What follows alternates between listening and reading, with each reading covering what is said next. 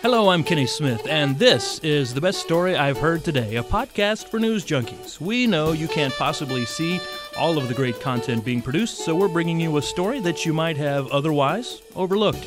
Our guests each day tell us about the best story they found today, and today we're pleased to welcome back to the program Dominick Jean, a news editor for the Indiana Daily Student. Dominick, thanks for joining us again today. Always a pleasure to be here, Kenny. We're happy to have you be one of our most recurring guests now. I think that's official. We'll check the tallies. But tell us, while we do that, about the story you found today. Tell us why we should look into it as well. Yeah, so the story I have for you guys today is from America Magazine, and it's about Pope Francis has recently appointed 16 members to what's called the Pontifical Commission for the Protection of Minors. That's a really long-winded way of saying, like, these are 16 people who are looking into how the church handles sex abuse and how they can be proactive in dealing with the situation in the church. Now, this is a huge issue ever since the Boston Globe really blew the top off this way back when. And this story really gives us kind of an inside look into some of the politics of the commission and some of the issues that have come up. So the commission was formed back in 2014, but it kind of lapsed after a few years because several of the members critiqued the Vatican of moving too slowly or not really listening to survivors. Now, that's something that Pope Francis has been trying to correct, according to many news sources, and that his goal here with appointing these 16 new members, many of them from different and peripheral areas of the world, is to try and create this coalition that can really look at this in a global sense and see how can the church protect minors, how can they protect them in the best way possible. And this is really kind of the Pope's own version of time's up, that phrase we've been seeing from Hollywood about the abuse of power by those like Harvey Weinstein and such. So this is the Pope's own version of that, because who has more power than your priest? Who has more aptitude to abuse it in the wrong situation? And so this kind of looks at that and kind of gives us a starting point for the discussion. This is a working group, but to look at it just from a very casual sense, I wonder, what is the political nature of these things? The head or the president of the commission is Cardinal O'Malley, who is Cardinal in Boston. That can't be any small coincidence, at least from the American perspective of this situation. Yeah, and O'Malley is also a part of the Pope's informal cabinet, as it goes in the Vatican, and O'Malley has really come out as a strong proponent of really listening to survivors, of really trying to get their perspective into the story as much as possible and take a survivor-first mentality.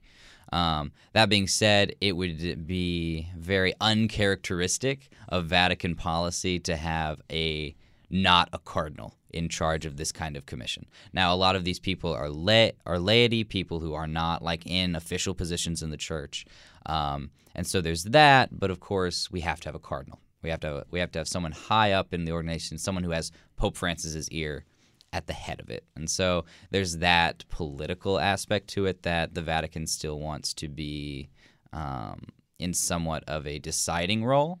But if you look at in the article, you'll see that these people are from all over the world, and not all of them, not even half, are in religious orders. Many of these people who are not in a religious capacity are sexual assault, sexual abuse survivors. This is significant on this commission because. Yeah, that is incredibly significant. And also it's important to note here before I go further into that these survivors, the people on the committee know that they are survivors, but we do not. They are allowed to tell their story or to keep it private if they wish. And so far, those members on the commission, we know that they're there, but we do not know who they are. And I think that's a really,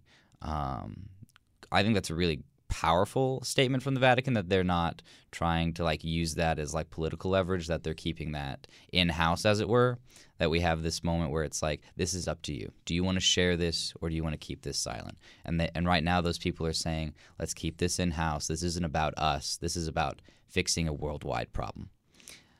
But simultaneously signaling to the world, your complaints, your concerns are represented, or people who have been abused or assaulted are represented on this commission, which is supposed to be a working group.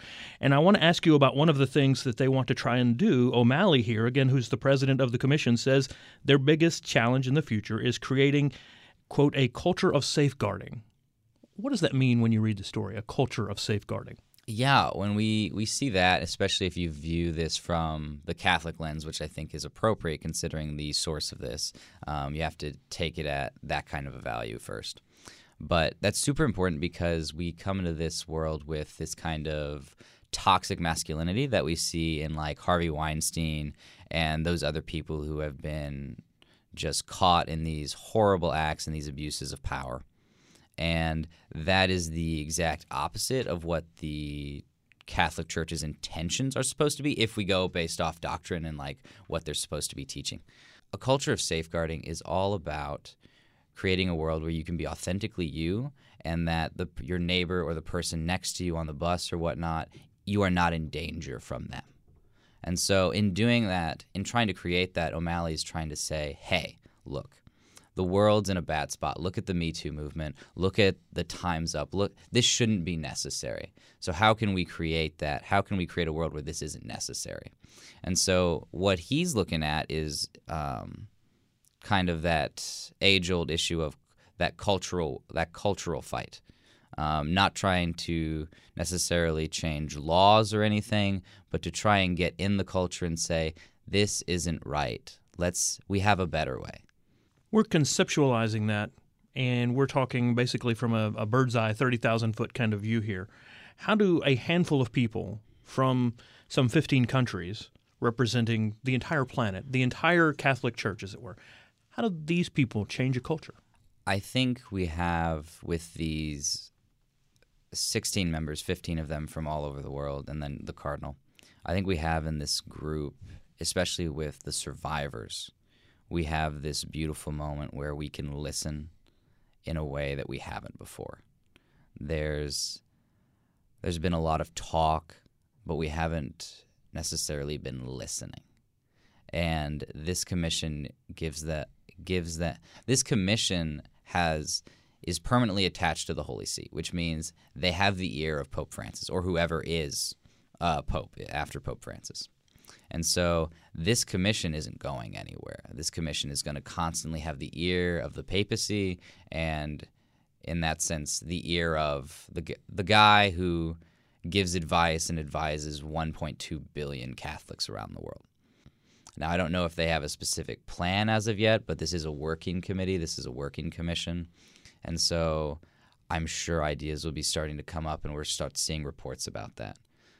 The phrase zero tolerance gets used in the story. There's reference to previous criticisms about being very soft on punishing those responsible for such abuse. Is that something that's going to change as a part of this commission? This is to get really to the root of the scenario, listening and being welcoming and hearing people and not shutting them down as a thing, but the root and the stem of the problem will still persist beyond that. Is that going to become a function of this commission too, and finding some ways to help perhaps this pope, a future pope, the church in general, make those kind of changes, which are not systemic, mind you, but prevalent from time to time?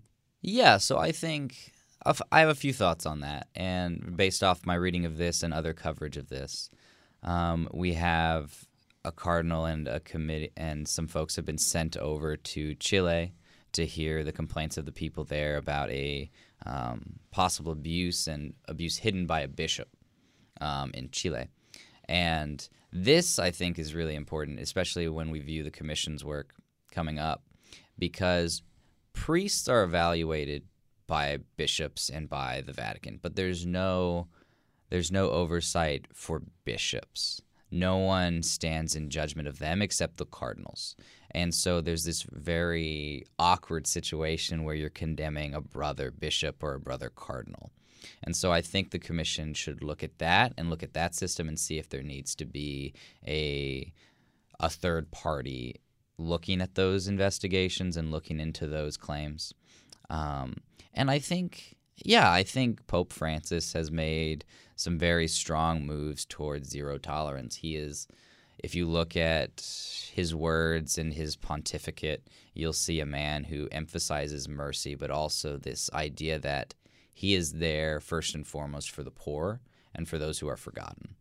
And so I think that should really encourage these committee members towards making bold strokes and bold moves and trying to nip this in the bud, as it were.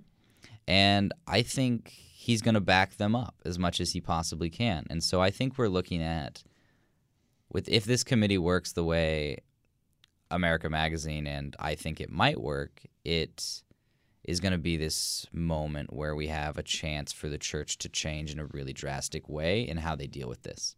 And so I think that will be really helpful to restore some measure of trust in the wake of what can only be termed tragedy. The title of the article is Pope Francis Revives Lapsed Commission on Sex Abuse, and you can find that in America Magazine. We've got links to that story and to Dominick Jean, who's a news editor at the Indiana Daily Student, below the audio player. Please do check those links out. Dominick, thanks again for joining us today. Thanks for having me on again, Kenny. This is the best story I've heard today. We hope you've enjoyed the show and that you'll share it with others. Thanks for listening. We look forward to sharing stories with you again very soon. I'm Kenny Smith. Hey, thanks again for listening to the best story I've heard today. And here's a bit more news for you. You can hear this show on our host site, podbean.com, but the best story I've heard today is also syndicated now on sites like Stitcher and Google Play. Just go to those sites and search the best story I've heard today. You can find us on podbean.com, on Stitcher, and on Google Play. The best story I've heard today.